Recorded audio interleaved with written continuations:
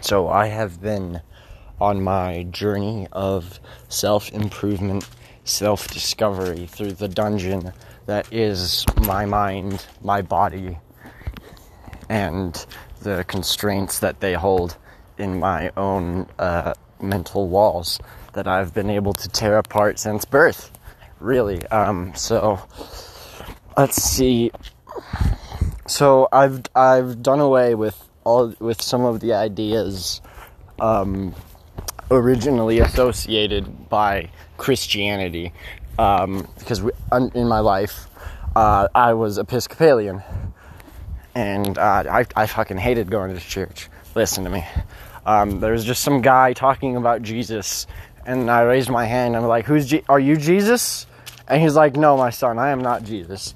So evidently I'm not all that bright when it came to church. I just wanted to fucking go home and watch Spider-Man and play with my dinosaur toys. That was my church.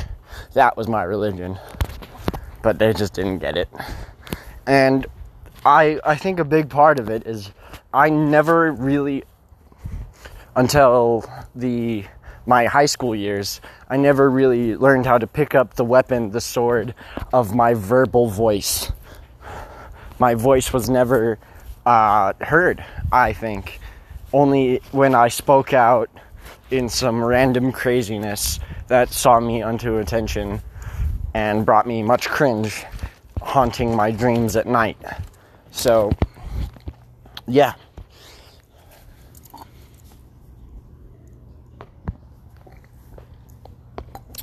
But we cannot hate our past selves, for they did not understand. They did not know. So you just have to love your past self. I used to say, I wish I could go back in time and shoot myself and just replace that version of myself with me, so I couldn't do that mistake. But then, how would you learn? Then it would just be this endless cycle of self-suiciding yourself to prevent cringe-tastic mistakes. And yeah, then what would be your life at that point but a journey of vengeance against yourself? And so I really don't want my life to be that. So that's the first thing, is you are not your enemy. I used to have some form of depression, in the sense of I was very unhappy with myself, very unhappy with the situation of my life, even though I really shouldn't have been. I had everything. And to those who have everything, everything will be given. To those who have nothing, everything will be taken away. It's one of Jordan Peterson's words that I heard him say from his various quotes, from his various knowledges, that I can't remember off the top of my head, but I know who I heard it from. And I'm just a parrot. I'm just a machine that makes noises. Anyways, so in my journey of self-discovery and self-control, I have battled the idea of Christianity frequently. I openly declared myself an atheist, much more as just kind of like a fuck you to my parents and the church and my grandma, which is really a shame because I loved my grandma and I was such a bastard little kid. Anyways, so anyways, there I go, hating my past self again. But we will reform. We will rebuild. So I've embraced a lot of the ideals of Christianity into my mantra, along with Hinduism, Norse, and Greek ideals, because it's just new. We just live in this new time. And this is the melting pot of the universe. So, I love Christianity. Don't get the idea that I hate Christianity, please. I love Christianity because then I get to use words like Satan. And who is Satan? The devil, the snake. Who is he is the guy and just the villain of humanity.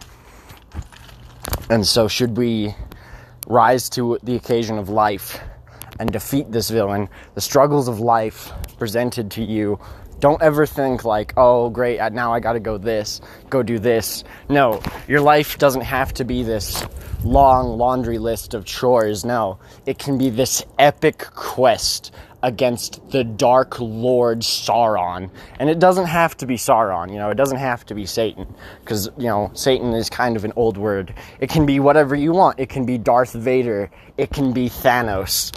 It can be Hillary Clinton. It can be literally whoever you want it to be. It's your story, your movie, your book. You are the protagonist. Or, in my case, I'm the antagonist, because I want to find this guy and knock him over, because being the biggest, baddest villain is my job.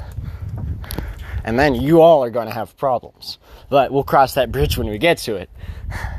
So, no longer make your life this laundry list. Make it an awesome, epic journey, and make it just this glorious quest where you fight against the dark overlord of your life. The dark overlord of my life, his name is Imperilax. Now, Imperilax is just this shape-shifting, three-horned demon, alien, cyborg, mutant thing from beyond the galaxy. And he wants to destroy Earth slowly. Now, Imperilax is my villain, and he can be your villain if you want, if you think that's cool. Make Imperilax the villain, because he's the biggest villain, and I can't have that. I don't like competition. So, we must remake this image of our lives, destroy the laundry list, rip that shit in half, light it on fire, pick up a book and start writing, because that book is your book, the story of your life. Chapter 1, Imperilax is coming.